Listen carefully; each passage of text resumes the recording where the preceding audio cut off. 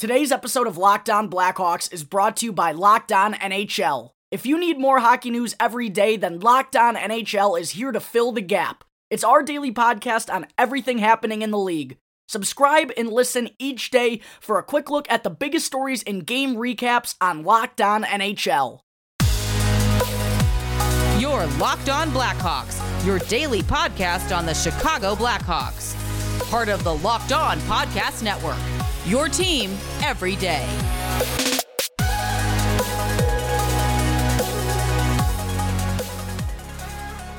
Welcome into the Locked On Blackhawks podcast, your daily podcast on the Chicago Blackhawks. Today is Monday, July 12th.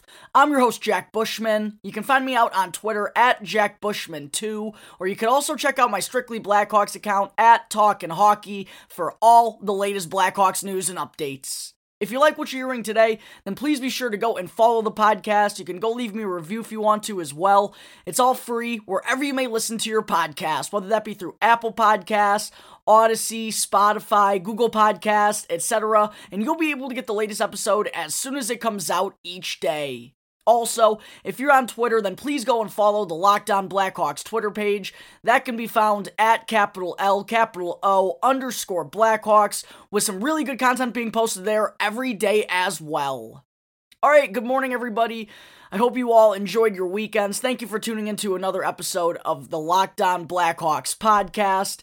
Before getting into all the latest news surrounding the Chicago Blackhawks in the past couple of days, I wanted to be sure to make a special announcement public for all the listeners out there. For those of you who follow me on Twitter, then you may have already heard this news by now, but for those who don't, first off, you're definitely missing out. Go follow me on Twitter and on social media, but the news is the Locked On Blackhawks podcast is coming to YouTube. Starting up in the next couple of days here, I will be publishing videos along with my podcast on YouTube. The Locked On Podcast Network has been starting up a bunch of YouTube channels recently, and because of all the great support I get from you listeners out there, I got selected by the company to start up one as well. So thank you to everyone who's continued to listen onto the podcast, and yeah, in the next couple of days, you can also start watching me talk about the Blackhawks on the Locked On Blackhawks YouTube channel. Some exciting stuff coming here on the show, ladies and gentlemen, and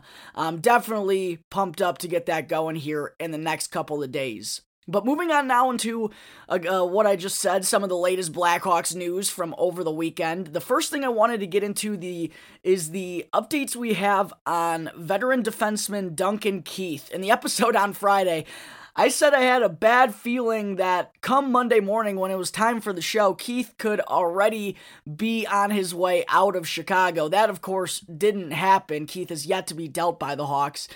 And apparently things could be slowing up here in the talks between Chicago and the Edmonton Oilers, the team that Keith has been linked to for the past week or so now. But the latest news that we heard on this situation came on Friday morning via Michael Russo as a guest on the Daily Faceoff Rundown podcast, which is hosted by Frank Saravalli and Jason Gregor, two well-known media figures around the game of hockey that both work for TSN. But on Friday morning, Russo was a guest talking on the show, and he stated that while the two sides, the Blackhawks and the Oilers, they've been grinding away hard to get a deal done, things have kind of hit a standstill in terms of negotiations, because apparently the Blackhawks are not wanting to retain any salary for Keith, and that has led to the Oilers pulling out one of their players that they originally had on the table for a deal. Supposedly, that player could be either defenseman Ethan Bear or forward Ryan McLeod. Those are the two names that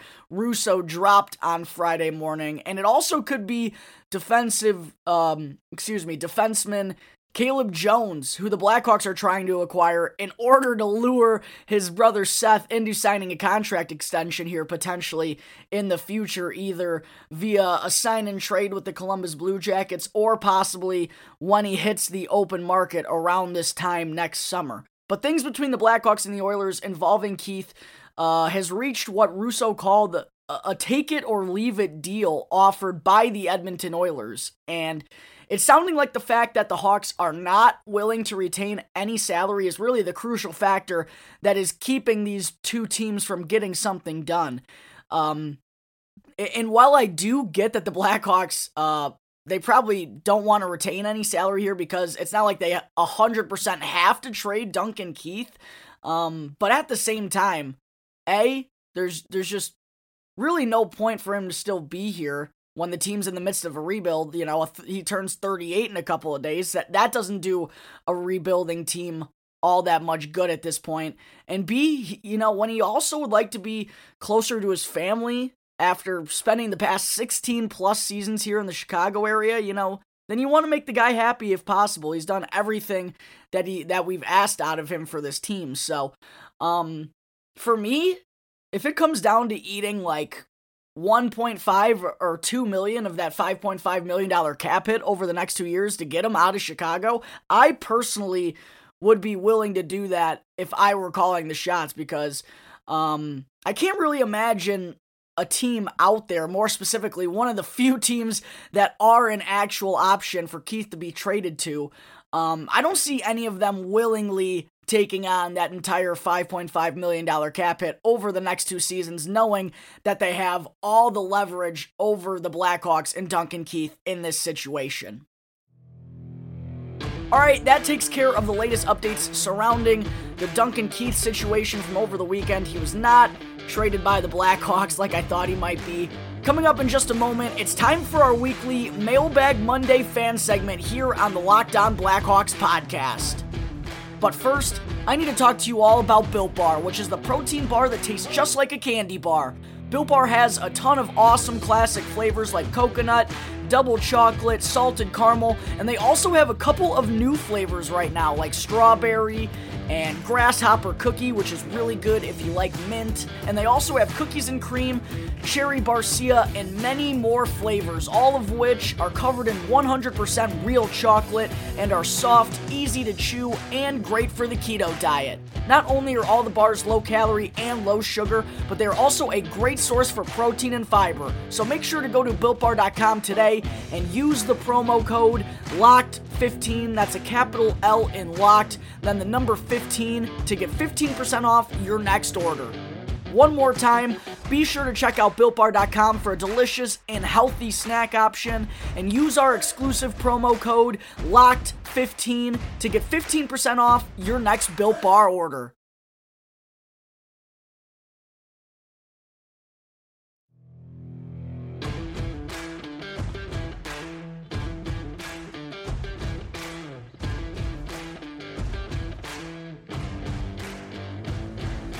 Welcome back to the Locked On Blackhawks podcast. I'm your host, Jack Bushman.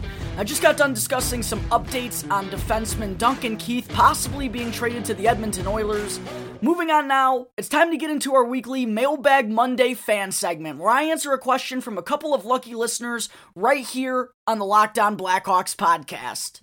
The first question I wanted to answer today comes from Jane Dorfler, who emailed in the podcast yesterday asking, I'm happy he won, but how the hell did Patrick Kane take home the ESPY for the best NHL player? Yeah, Jane, I have no idea myself. For those of you who didn't hear about this, over the weekend, ESPN's annual ESPY Awards were handed out, and Patrick Kane actually took home the award for Best NHL Player over Connor McDavid, who just put up 100 points in a 56-game season.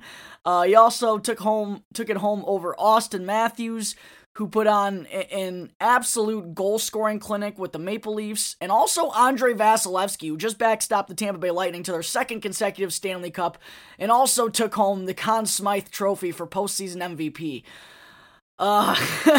Look, you're not going to find a bigger Patrick Kane fan out there than myself, My 12-year-old German Shepherd is named Kane, but there's just no way you can believe this was the right call in giving him the award. Yeah, he had a tremendous year for the Blackhawks, and I don't even want to think about where the team could have been without Patrick Kane, but he certainly wasn't better than Connor McDavid or Andrei Vasilevsky. He wasn't even the best player in his division, so, yeah, kind of a shaking my head moment. You know, I know it was an award voted on by just the fans, and it's great to always have that support for this Blackhawks team. But for ESPN, you know, not really a good look here for themselves when they're taking over the media rights for the National Hockey League come next season. A pretty interesting development at the ESPYs over the weekend. The second question I wanted to answer here today on the podcast comes from @KMLB Bears Cub fan, who asked, if he gets canned because of the scandal, who do you see as a possible GM to replace Stan Bowman? I honestly have no idea how Stan Bowman still has a job at this very moment. I also have no idea how he's going to make these public appearances and interviews in the next couple of weeks with the expansion draft and free agency and the NHL draft all approaching in the next couple of weeks.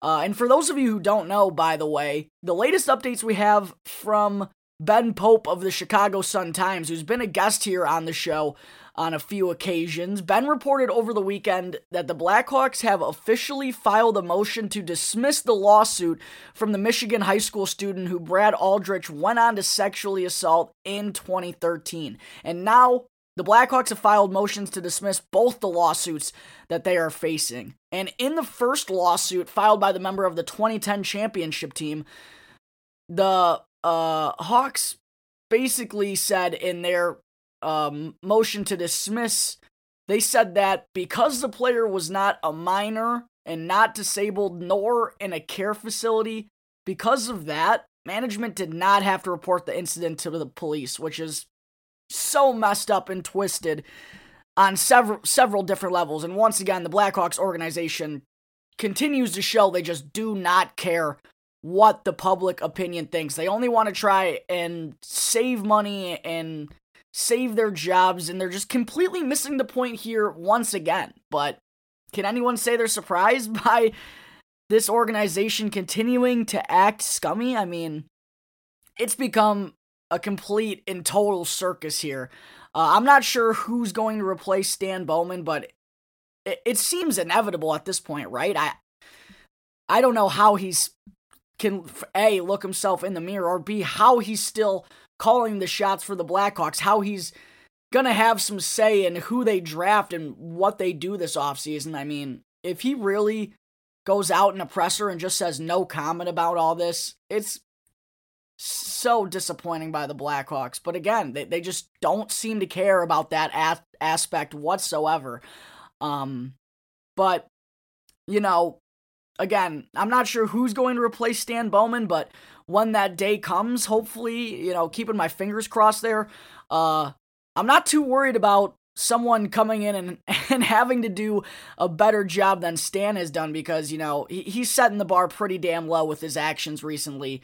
And, you know, based on how he's yet to resign from being the president of hockey operations and the general manager of the Chicago Blackhawks at this point, again, setting the bar pretty low, and I'm sure whoever comes in is going to try and take the culture in a different direction than the Blackhawks are showing their fan base and the rest of the world in National Hockey League at the moment. Alright, I think that will finish up our weekly Mailbag Monday fan segment. Thanks to those who reached out and asked their questions over the weekend. Coming up in just a minute, I still got to get into forward Mason McTavish's 2021 NHL Draft Profile. But first, I need to talk to you all about betonline.ag, your online sportsbook experts, and be sure to use our promo code LOCKEDON, one word in all caps, to receive a 50% welcome bonus on your first deposit. BetOnline is the fastest and easiest way to bet on all your sports action. Major League Baseball is about to take over for the summer. The NHL playoffs are wrapped up with the Tampa Bay Lightning taking home another Stanley Cup. The NBA Finals are finishing up as well. UFC is in full swing all year round though, and you can get all the latest news, odds, and info with BetOnline. They have real-time updated odds and props on almost anything you can imagine. It's the best way to place your bets, and it's also free to sign up. So don't sit on the sidelines anymore. Head on over to the website, or you can also use your mobile device to sign up today, and be sure to use our exclusive promo code Locked On, that's one word in all caps, to receive a 50% welcome bonus on your first deposit. Bet Online, your online sportsbook experts.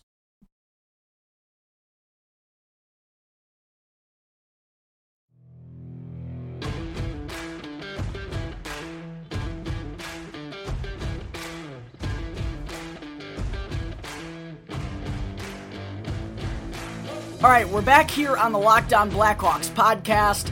I just got done answering a couple of questions as part of the weekly Mailbag Monday fan segment here on the show. Now, before I wrap things up and let you all go enjoy the rest of your Mondays, I still got to get into 18-year-old forward Mason McTavish's 2021 NHL draft profile. McTavish is another intriguing player that could potentially be available for the Blackhawks in the first round. Looking at the rankings by all the scouts and the websites, there's a pretty clear consensus by most of them on McTavish, as he's mostly ranked somewhere between 9 and 14. Bob McKenzie actually has him at number 7, while Craig Button has him down at number 14. Elite Prospects actually has McTavish ranked at number 5, which is the highest I've seen him ranked by anyone. So there is a chance that a team could nab him before the Blackhawks are on the clock at number 11. But if he doesn't go inside the top 10, then the Hawks definitely have to give McTavish a look, because he already has a lot of tools and a skill set that I believe will translate well to the NHL level. First off, he's a 6'2", 207-pound center that can skate very well for his size, and also has the playmaking ability and the skill set to make things happen from anywhere in the offensive zone. But that size and speed combination that McTavish has is truly a combination I think the Blackhawks should be keying in on during this draft, because that's what they're missing right now. They're missing not only a lot of grittiness from their forward group, but also just size in general. You look at a lot of their players who score goals, Patrick Kane, Alex DeBrincat, and just a lot of their complementary pieces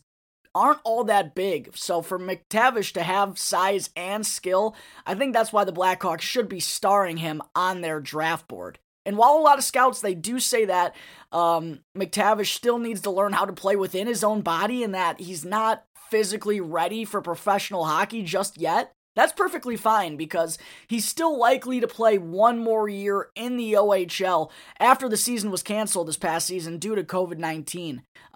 He's still a member of the Peterborough Petes, so one more year of junior hockey probably will do him some good in that department. But while the OHL was shut down this past season, McTavish, who was actually born in Switzerland but is Canadian on a national standpoint, he went over to Sweden and played in their second division for Olten, I believe is how you pronounce it. And in his 13 games there in the Swiss second division, McTavish recorded 9 goals and 2 assists for 11 points in his 13 games. Even though it was in the second division, for being, 17 or 18 years old, it's pretty impressive to score 9 goals in 13 games. But that's exactly what Mason McTavish has done everywhere he's played so far in his career. His first year with the Petes in 2019-20, he had 29 goals and 13 assists for 42 points in 57 games.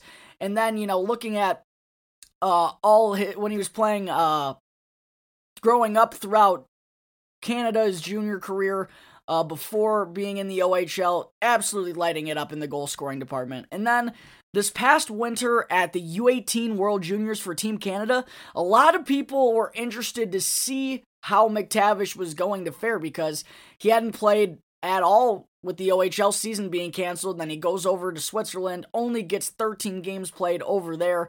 So it was a pretty big tournament for Mason McTavish, and he wound up not disappointing. He recorded 5 goals and 6 assists for 11 points in just 7 games and helped Canada take home the gold medal at the U18s for the first time since 2013. So it was a pretty big tournament for McTavish. He was a really key part of that success for Team Canada, and he was also an alternate captain. He was part of the leadership group there as well. And after the conclusion of that tournament, he really saw his draft stock take a tick up in the right direction. McTavish went from being mostly in that 15 to 20, 25 range to jumping up into a lot of people's top 10s.